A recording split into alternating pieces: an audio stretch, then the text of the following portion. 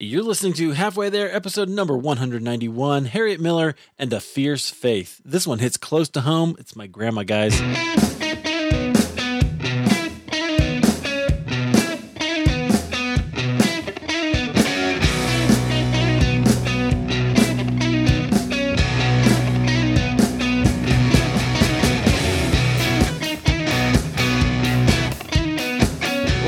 Welcome to Halfway There. This is the show where we have honest conversations with ordinary Christians about today's Christian experience. I'm your host, Eric Nevins. Thank you so much for being here. If you haven't had a chance, go out to halfwaytherepodcast.com. There's a little button there that says Patreon, and you can click on that. And if you want to support what we do here, if you want to keep it running, it's just $5 a month, or that we have higher ones. If you want to get some swag, I'll send you a t-shirt or something.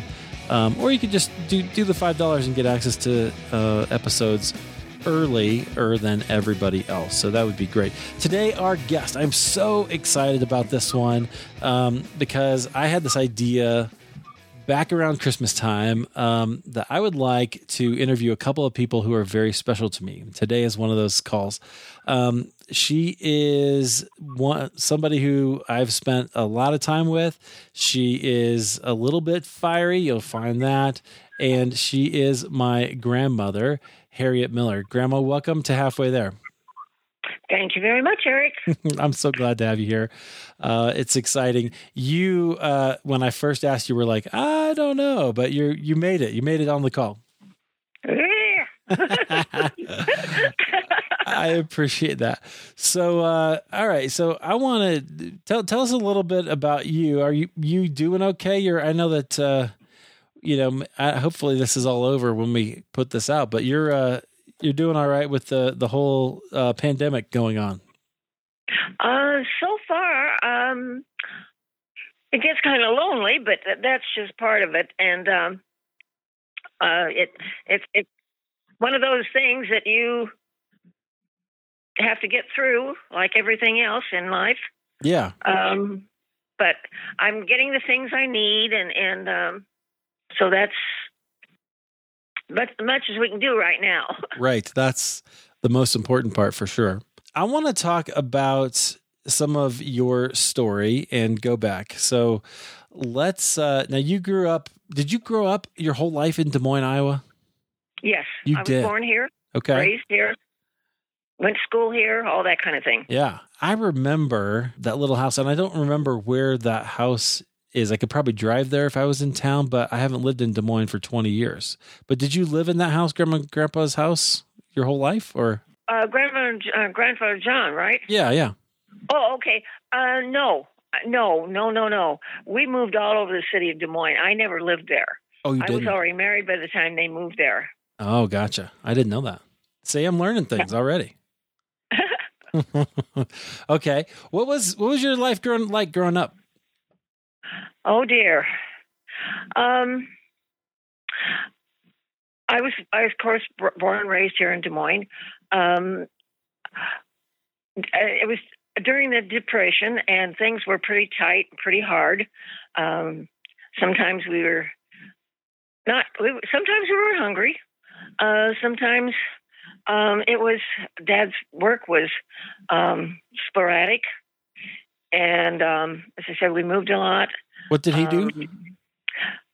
What did he do? He was a carpenter. Okay. He was also he was a man of a lot of trades. He could do just an awful lot of things, and but even then, it was jobs were hard to find, and so we were pretty poor, and I guess that's kind of. I'm not sure exactly how to describe it, but it was difficult. Were your family believers at all? No.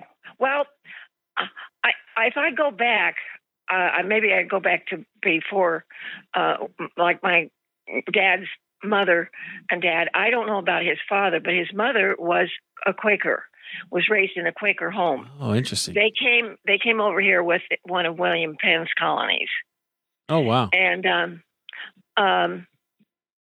so when she married my grandfather, I'm not sure yet about the story, but they said that he told her she could no longer go to the Quaker meetings, and so she started going to a Methodist church. I don't know too much about his background as far as his religious training, but there were things that I heard over the years that made me wonder if he didn't go to Sunday school, but we never really talked about it. On Mother's side of the family, I don't know much of anything about my grandfather, but my grandmother was, I can't even think. It's not Pentecostal. And mother was raised in a Pentecostal church, and I understand that she was saved at the age of 16. But she married my father when she was 17, and he was not a believer, and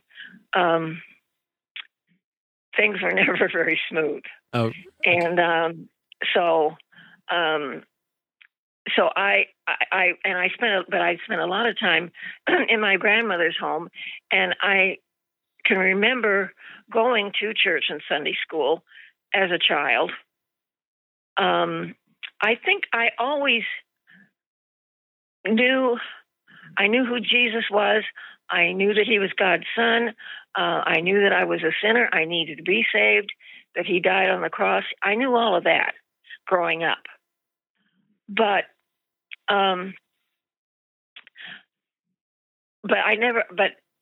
a lot of the time I did not go to church or Sunday school, and I don't recall my parents going.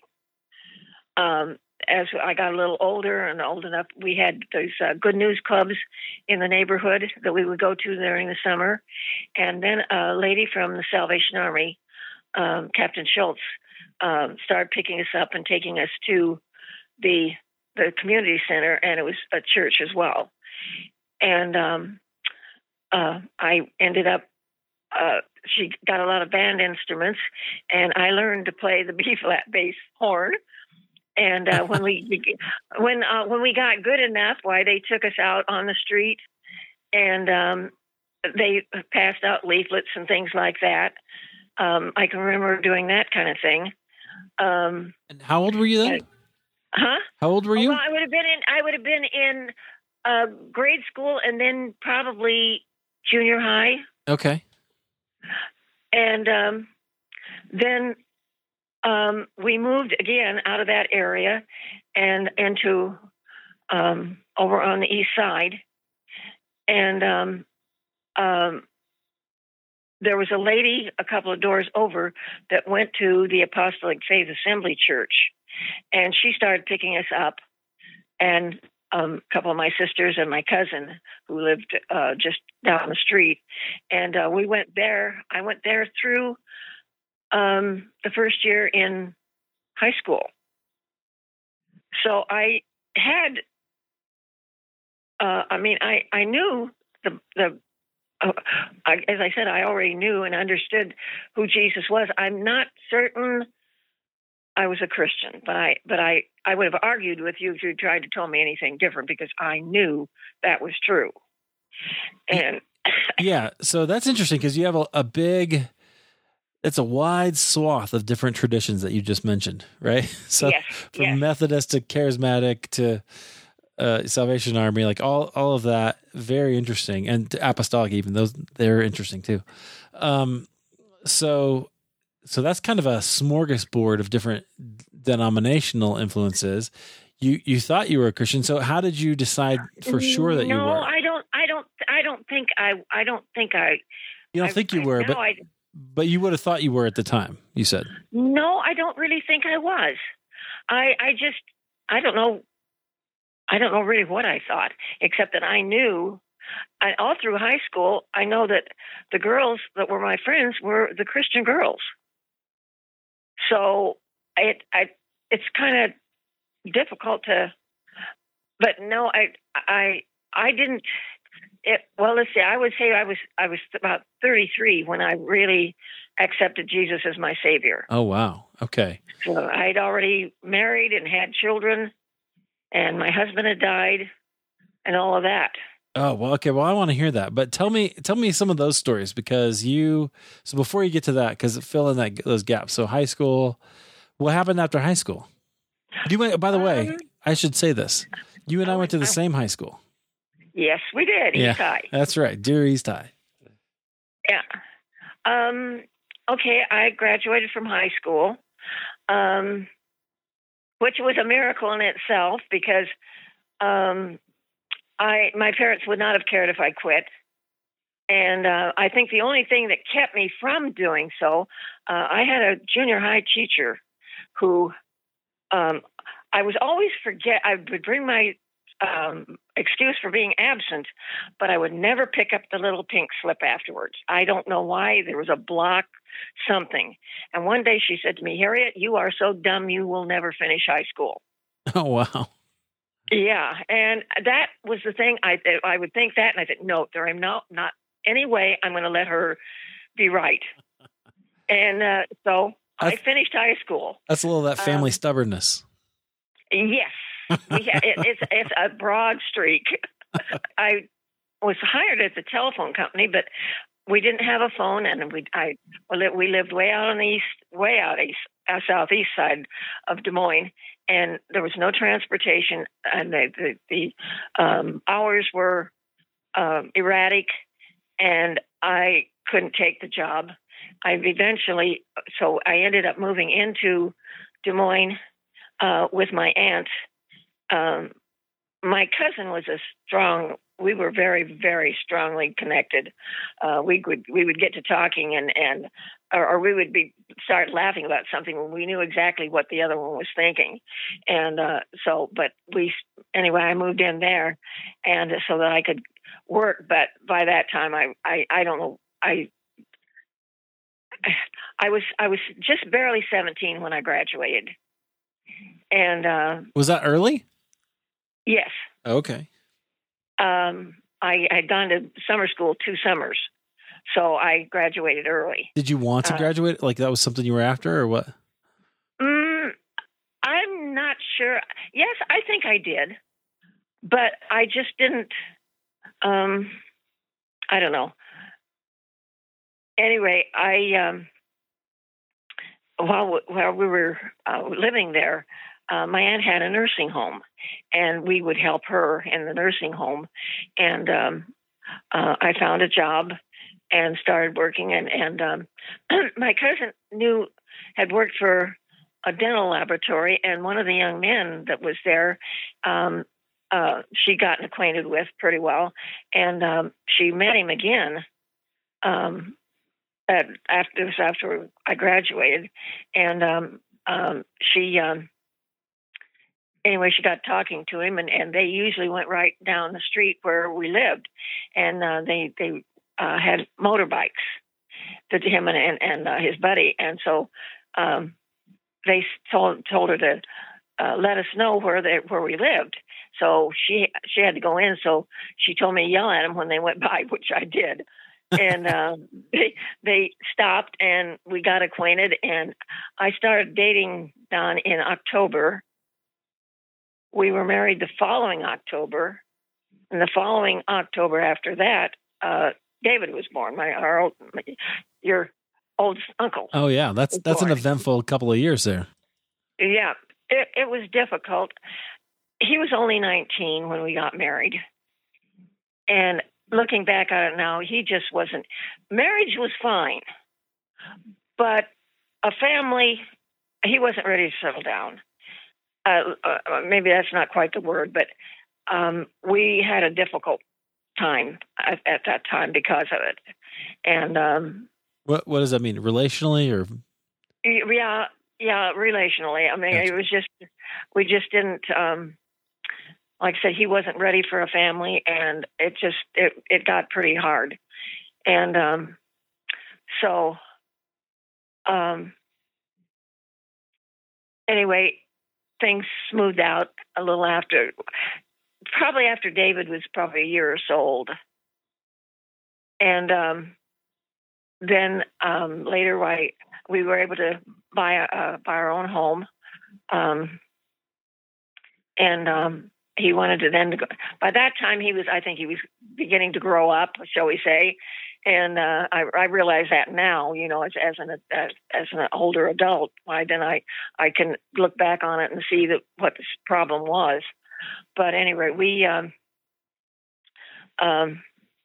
he wanted to go ahead and have another child, which we did, and that was your grandfather. Yay. My dad. My dad. Yep. And then after that, we had there was about 5 years there, and I had a medical problem, shall we say, and the doctor told me that I was going through menopause. I was 25 years old. Oh, wow. And so he said he put me on estrogen, and he said that would get me through the worst of it. And he said, and get out of that house and go to work. And I did. Oh, wow. And my sister came and lived with us to watch after the boys. I mean, Dave was in school. Her dad wasn't.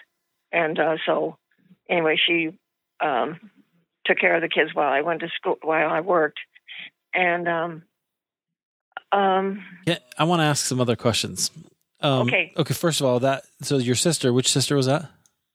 Bruce. Aunt Boo. Okay. We call her Aunt Boo. Aunt Boo. Yeah. Where did she get that nickname? I don't.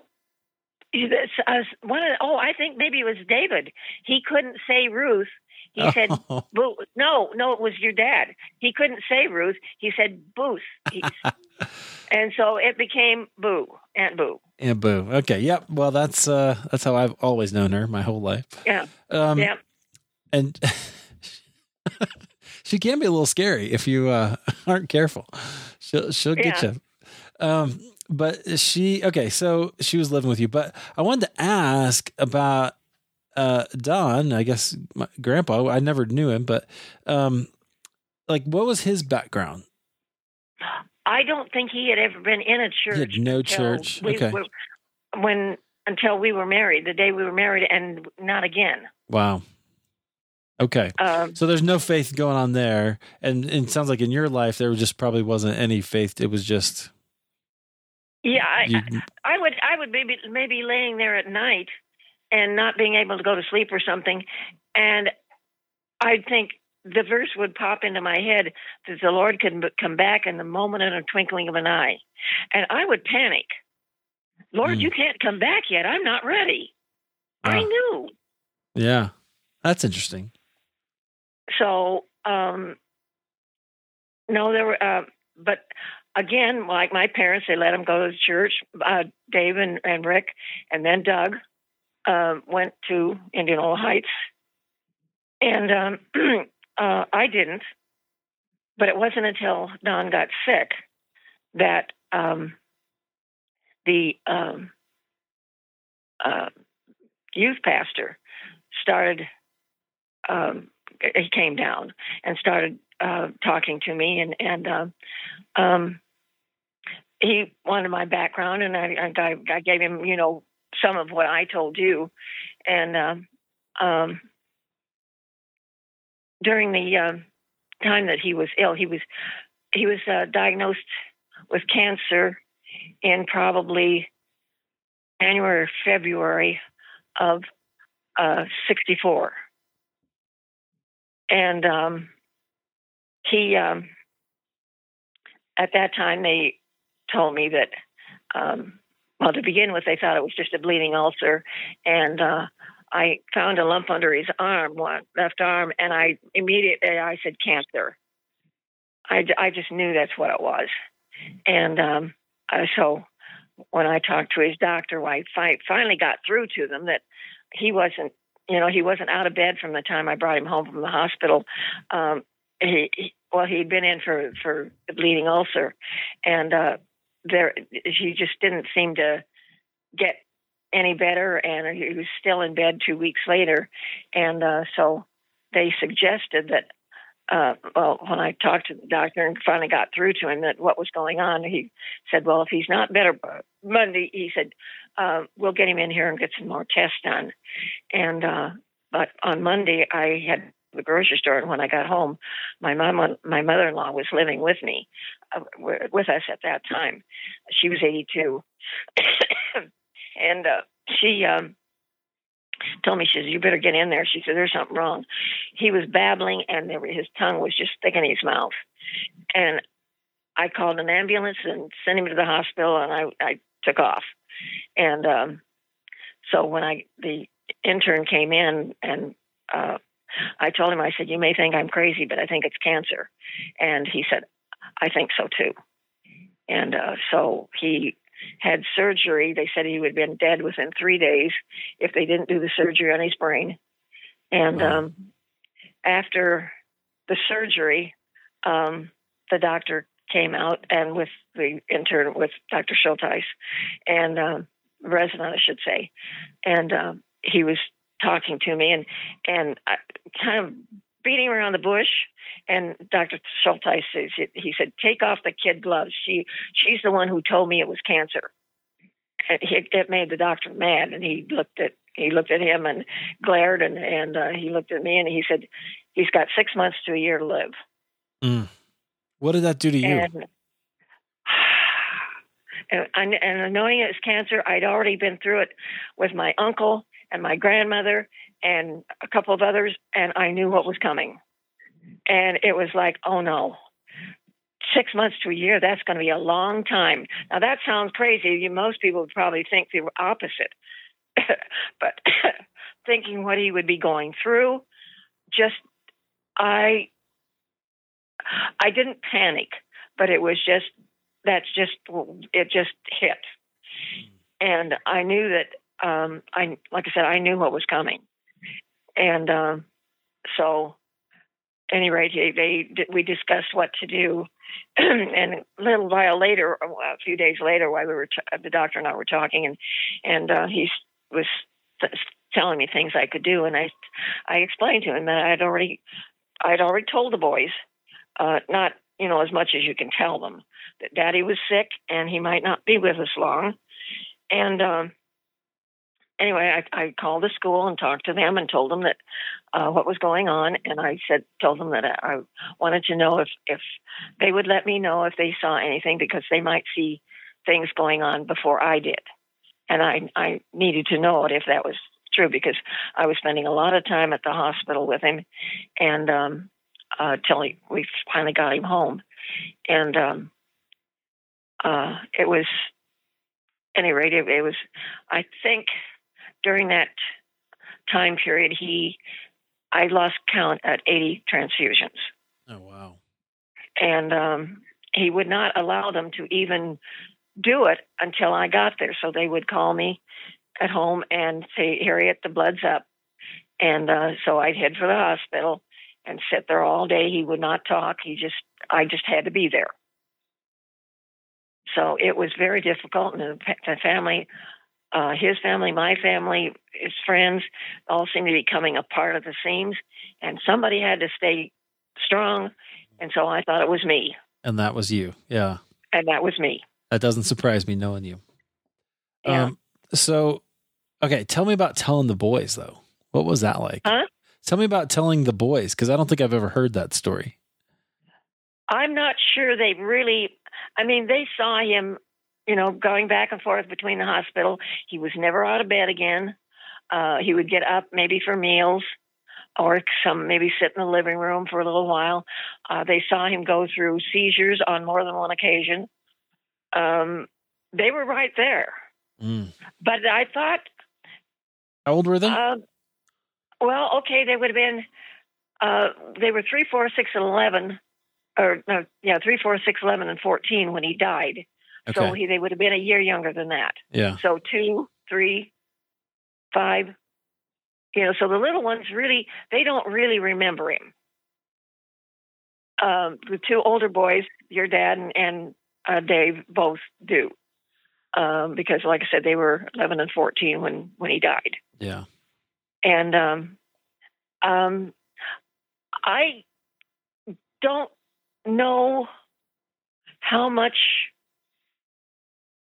it really, like I said, the little ones, I don't think it really ever registered. because they don't really remember him. Doug does a little, but the other two don't at all. And but Dave and I think at the funeral was the first time your dad just came. He just started sobbing. He couldn't get his breath. Mm. And that was more of a panic than anything for me. And but at any rate, they.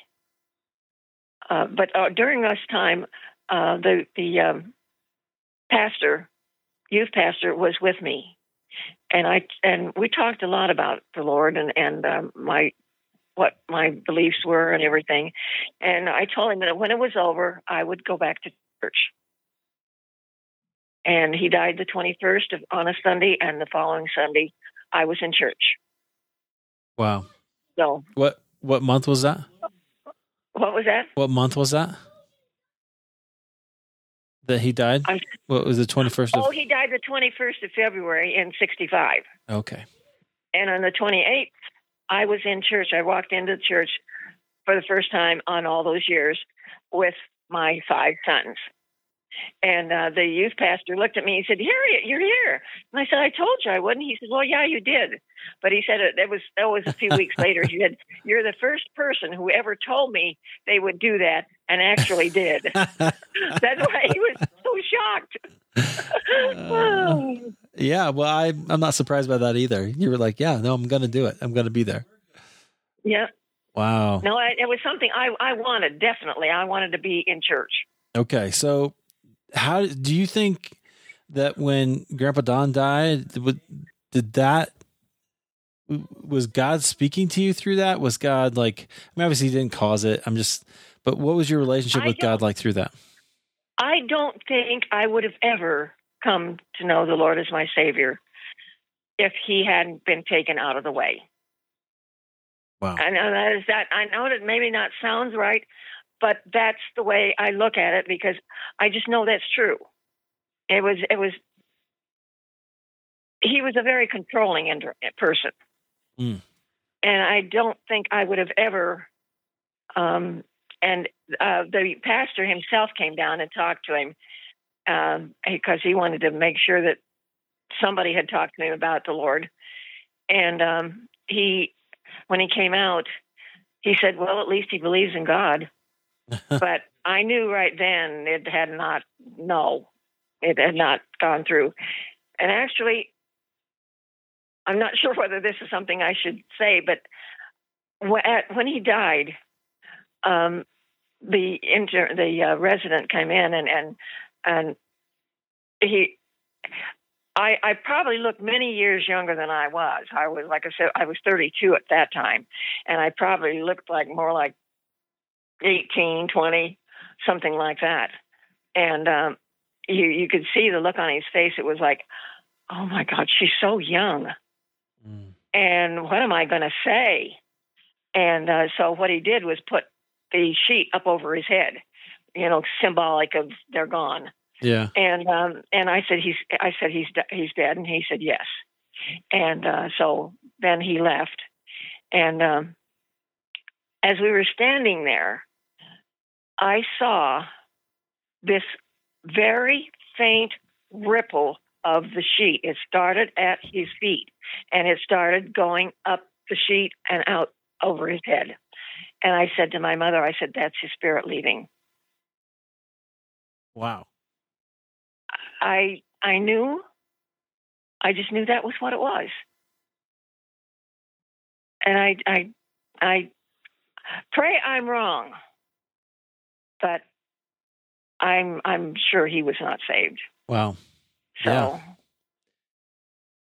Well, but it doesn't. Go ahead. Well, it's just an interesting, so it's such a mixed story, right? I mean, obviously it's sad. And I would love to also think that he knew the Lord. Maybe someday I'll get to meet him, but also that God used that circumstance to kind of get a hold of you. Yes. Yeah. I think he's always had his hand on me, because I could have gotten in trouble many times over the years and didn't. Right. So I think he kind of, I was his from the beginning. Wow. That's amazing. Well, thank you for sharing that because I don't think I've ever heard that story in as much detail. There's not too many people who have. Yeah. Wow. Well, that's very, very special. So thank you. Okay. So you showed up in church and you said, okay. So did you, it doesn't sound to me like you had any kind of personal like moment. You just, as things were developing, you knew God, you were trusting him and you said, okay, now I'm going to go to church. Mm-hmm. Is that true? I think so, probably. Yeah.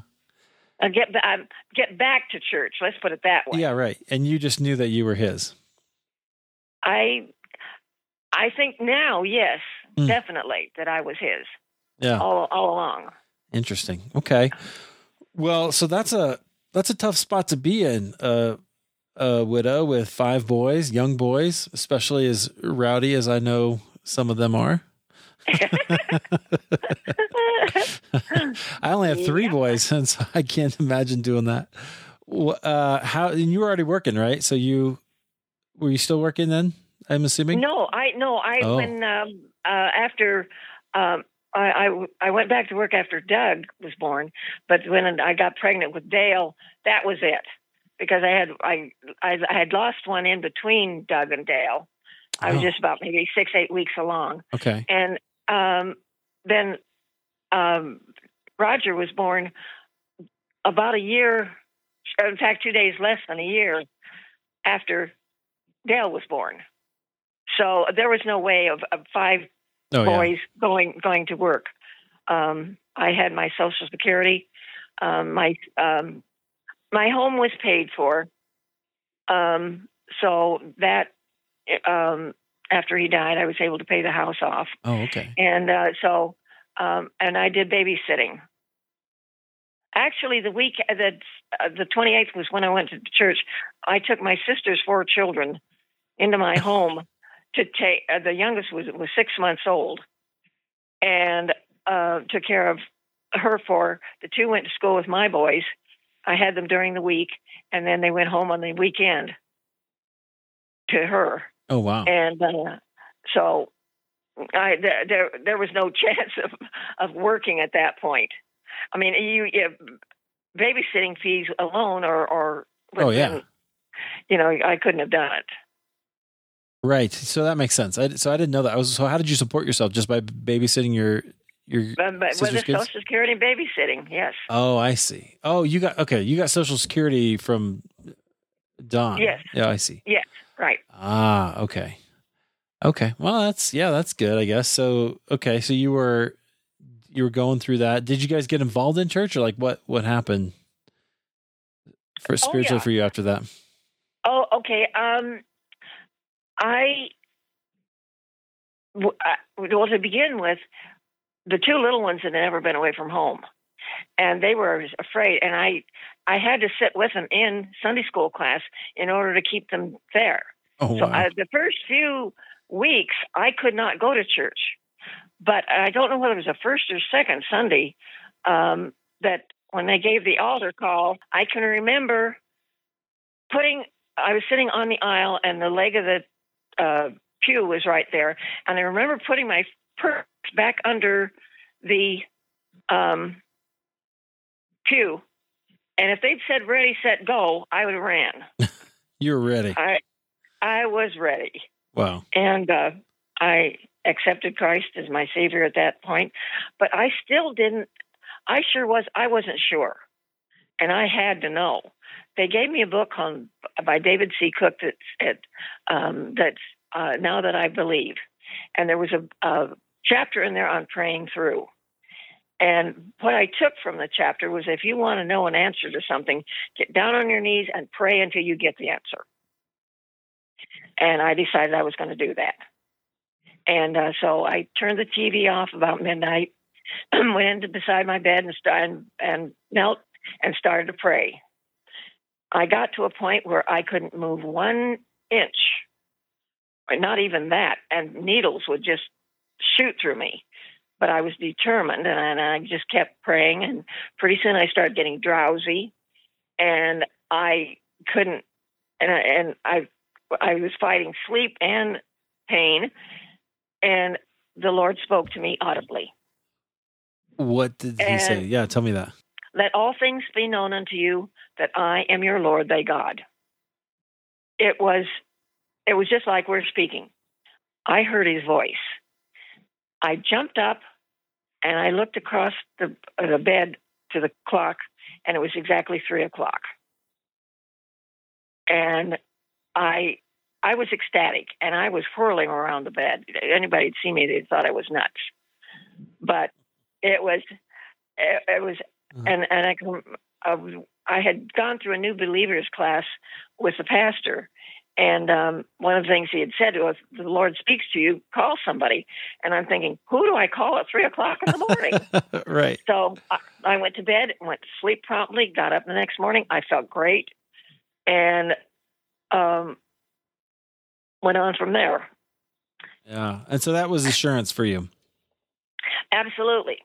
But as time went on, I realized it may have meant more. Oh, tell me about that. Well, it was a long. To begin with, after I was saved, I knew a lot about the Bible stories and everything. I'd heard them over the years, and I knew a lot of them. And but I decided that I was going to have to read the Bible from cover to cover before I would know even glimpse the mind of Christ, of God. So I started with Genesis 1:1 and started through. And so it was, and every time I would get a minute, I was reading my Bible. I got over to, so it would have been several months later, I got over to 1 John, the second chapter, and as I was reading, verse 20 came, and I pulled this out because I thought this might come up or it might be brought up. And it says, "But you have an unction or an anointing from the Holy One, and ye know all things." But the anointing, but 27, then, that verse, the 20 just popped off the page at me. Oh, yeah. And so then I got over to 27, and again, it said, "But the anointing which ye have received of him abideth in you, and ye need not that any man teach you, but as the same anointing teaches you of all things, and is truth, and is no lie, and even as it hath taught you, ye shall abide in him." And I thought, okay, there's something more there. At that point, I'd already, no, I wouldn't have. Anyway, I just felt there was, because there had been things happening that I seemed to know, and I didn't know why I knew. And this is the passage that the Lord spoke to you, and it seems like it kind of shaped your life, and maybe even as a gifting. I knew later. I realized that I had the gift of discernment.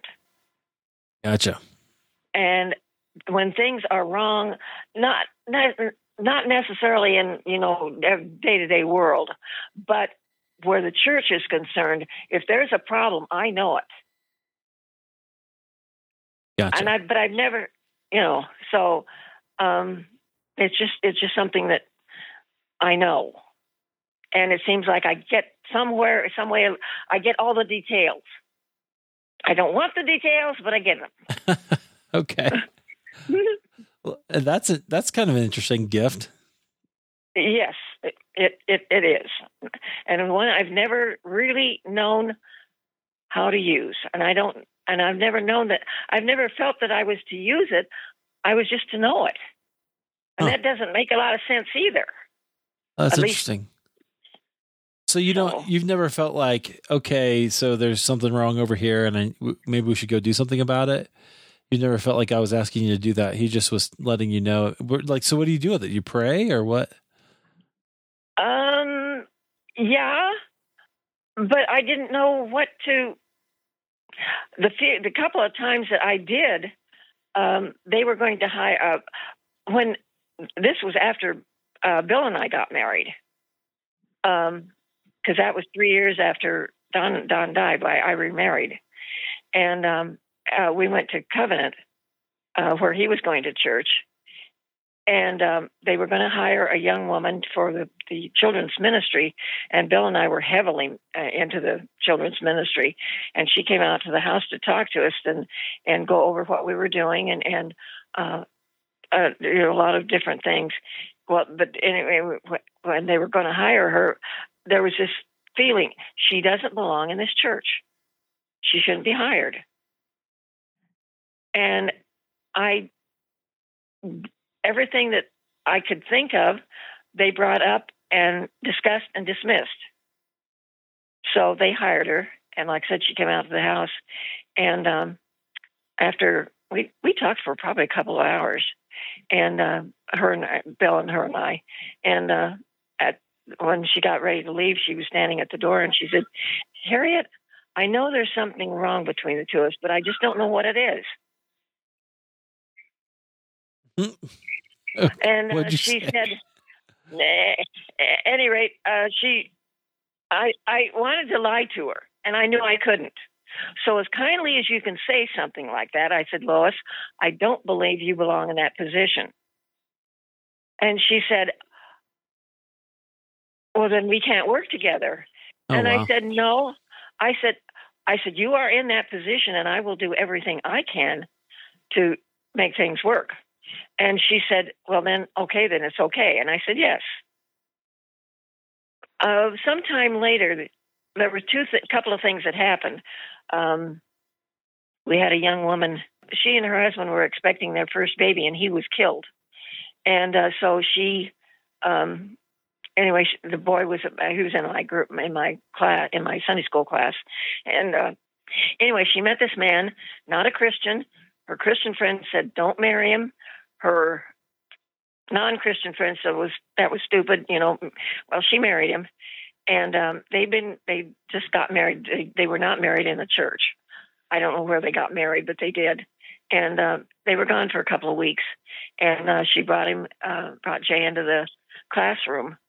And the minute I saw her, I said, and Lois was standing there, and Bill, and I said, "Uh-oh, there's trouble in paradise." And they looked at me and, "What are you talking about? The guy just got married." I said, "I don't care." I said, "There's trouble already." And sure enough, within a month, they were separated. Oh, wow. And there was another time, there was something else, and I won't go into that, but a second time. And we were standing in the hallway one day, and she said, "Harriett," she said, "you have an uncanny ability to zero in on things long before other people do." She said, "But you're going to have to be awfully careful because you know things before other people are ready to hear them." Yeah. That is one of the problems with that gift, isn't it? Yes. You have to, because you have to discern not only, what's happening, but also when the right time to say something is. Right. I did one time after they'd gotten rid of our pastor, and they had brought another one. The other man had come in, and one of the lay people and he were working on a program for the church to get things started, and it was a wonderful program. And so, we met as a church group, and then they put us in groups of like 3, and to talk about it. And I made the comment to them. I knew it wasn't going to go anywhere. And I said, "It's a wonderful program. I think it's marvelous, but it's not going to go anywhere until they take care of the sin in this church." They blew up at me. I bet it was difficult. But it was true because, later the one of them came back and apologized. In fact, it was far enough out that I didn't even realize to begin with what she was talking about. But she knew then that I had known what was going to happen. It just was not going to go anywhere. I always thought if the Lord's in it, any program can work.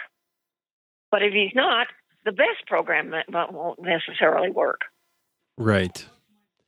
So yeah, definitely needs the Lord to be there and blessing it, right?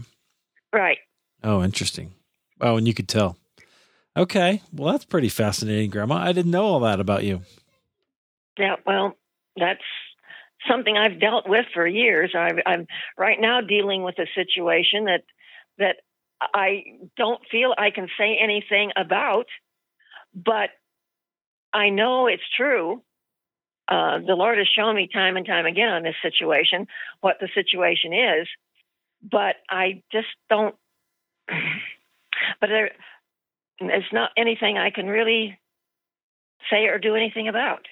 I think there are enough people have to see or had to see what was going on that they've ignored, but I can't.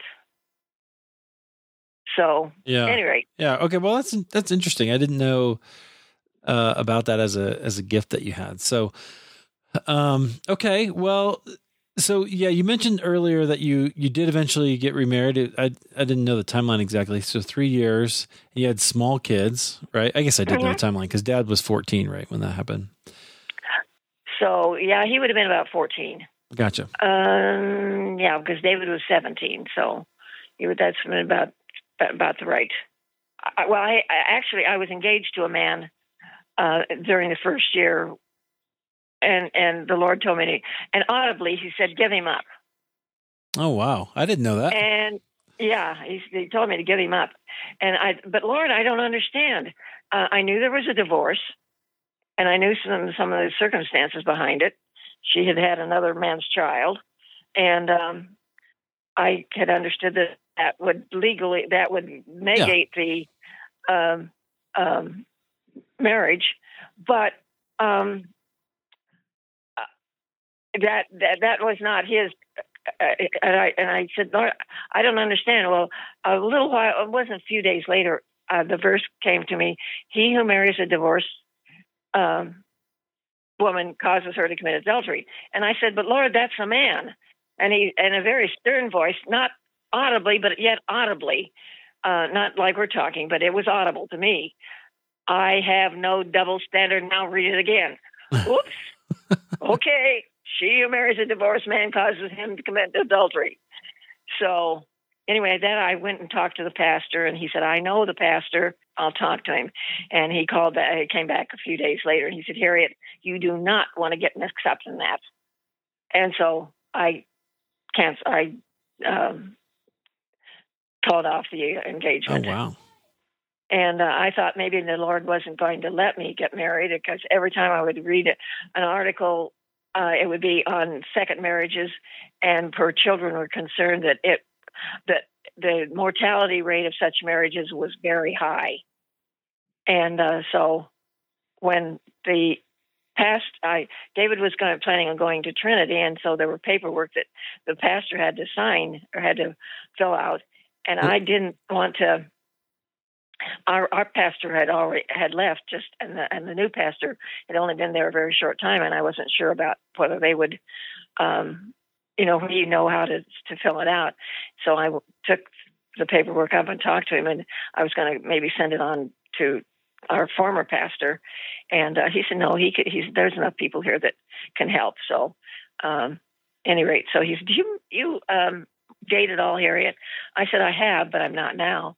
So anyway, the upshot was he and pastor from the Covenant Church got the two of us together. And they're playing matchmakers, I guess, which is not maybe a thing they ought to do. But at any rate, the first evening we met, they had prayer week there were 4 churches that got together in the city of Des Moines. And on the first full week in January, we had prayer week. And so I met the pastor. He got the other pastor, and which was the covenant pastor. And he told me, anyway, he got my testimony, and they got us together. And the first evening, neither one of us, I don't think either one of us to begin with were impressed. And, but we drove around the city of Des Moines for about 3 hours, and I think we discussed everything a couple could possibly discuss. And we knew at the end of that was it. And so we were married. That was the first week in January. We were married the 8th of June. in '68, Wow. and almost 35 years. Yeah. So, and he's the one that I knew as Grandpa. yeah. Yeah. Yeah. Right. Yeah. The boys, the three younger ones came to me before we got married and told me that when I changed my name, they were changing theirs. And they just told everybody their names was Miller from then on. And he eventually, 5 years later, he adopted them. So their name is Miller, where you two, your dad and David are Nevins. Right. Oh, you know what I forgot to, I thought of this, but I forgot to bring it up, is that when you first just had the two boys, that you guys went by, because you're Harriett.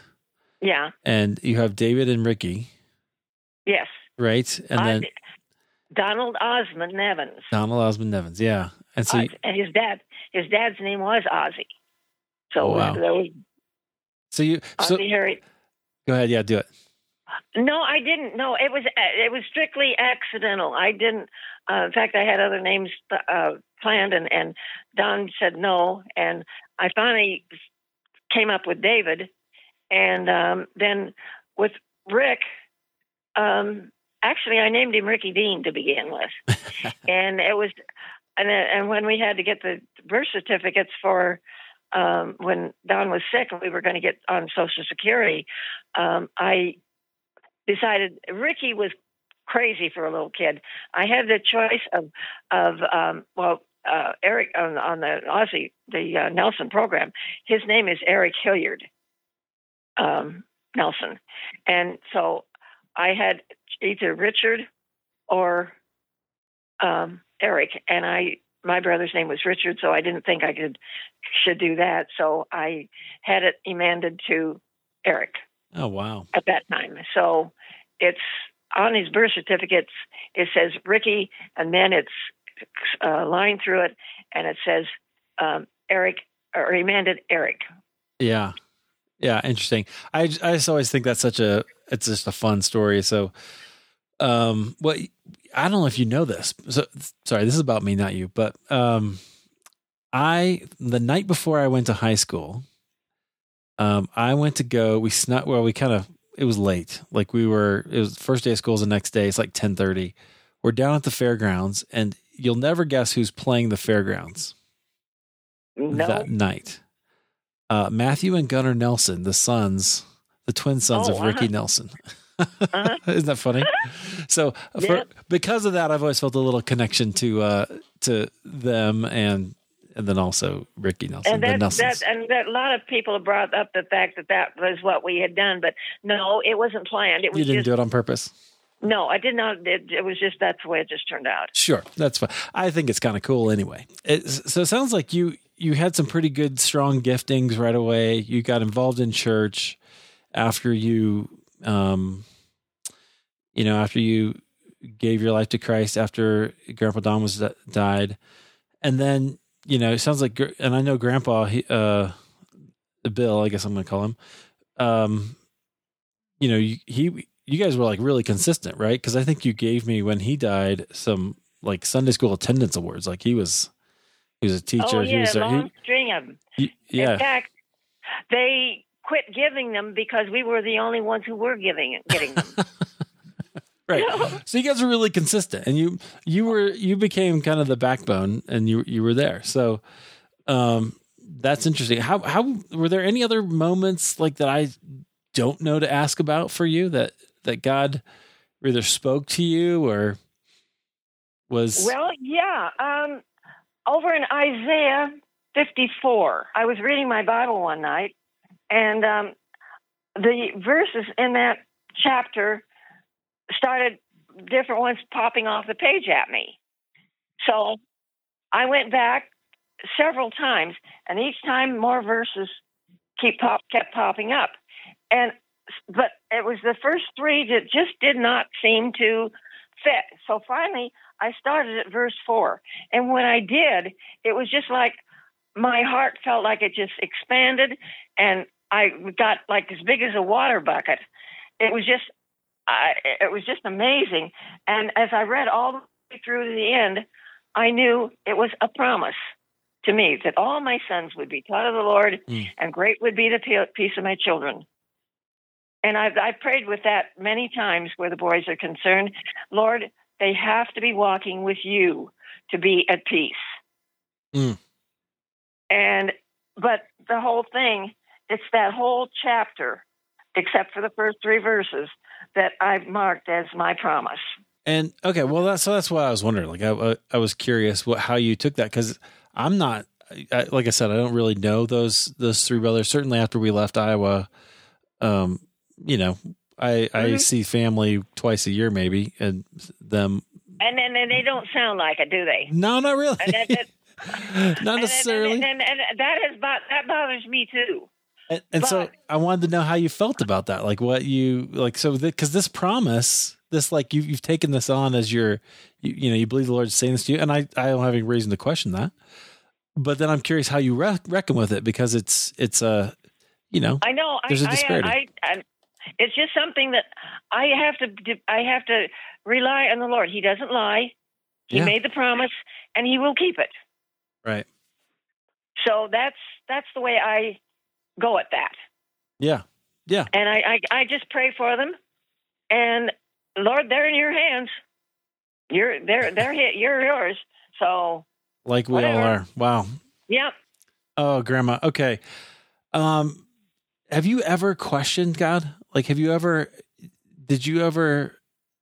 have a time when you just thought, like, felt like you were angry with him, or you felt like he was not holding up his end of the bargain?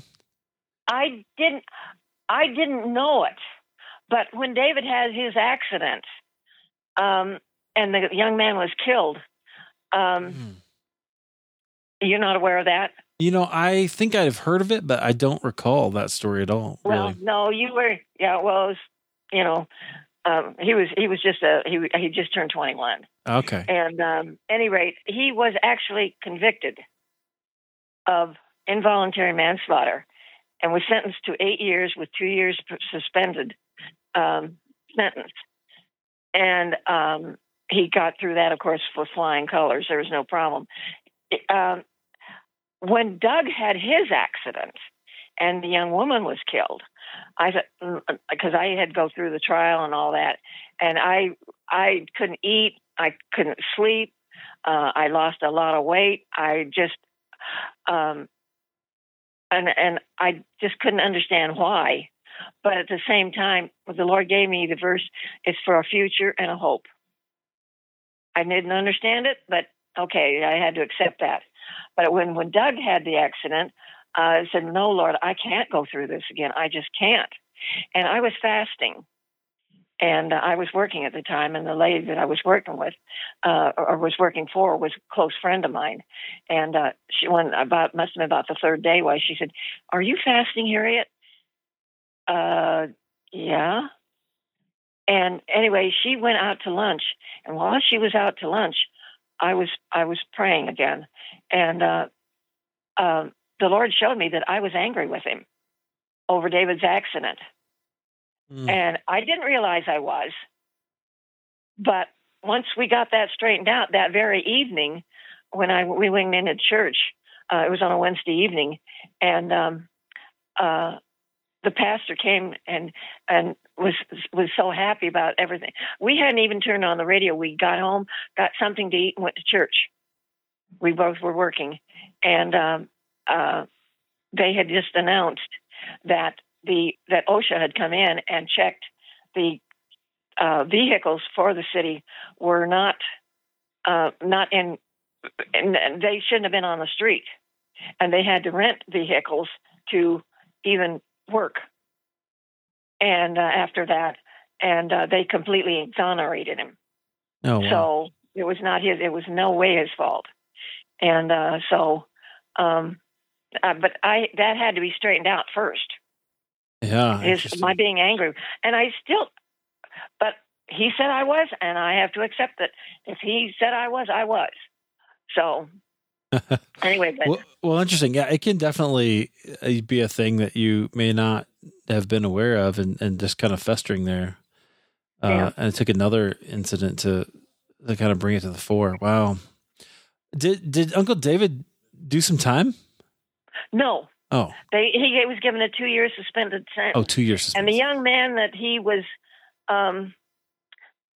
his probation officer was 2 years older. Oh, wow. And they used to accidentally meet on the golf course or accidentally meet at the bowling alley during the 2 years. And David was still with Hy-Vee. They kept him in the Air Guard. Gotcha. Okay. They had to get special mission, So he never suffered.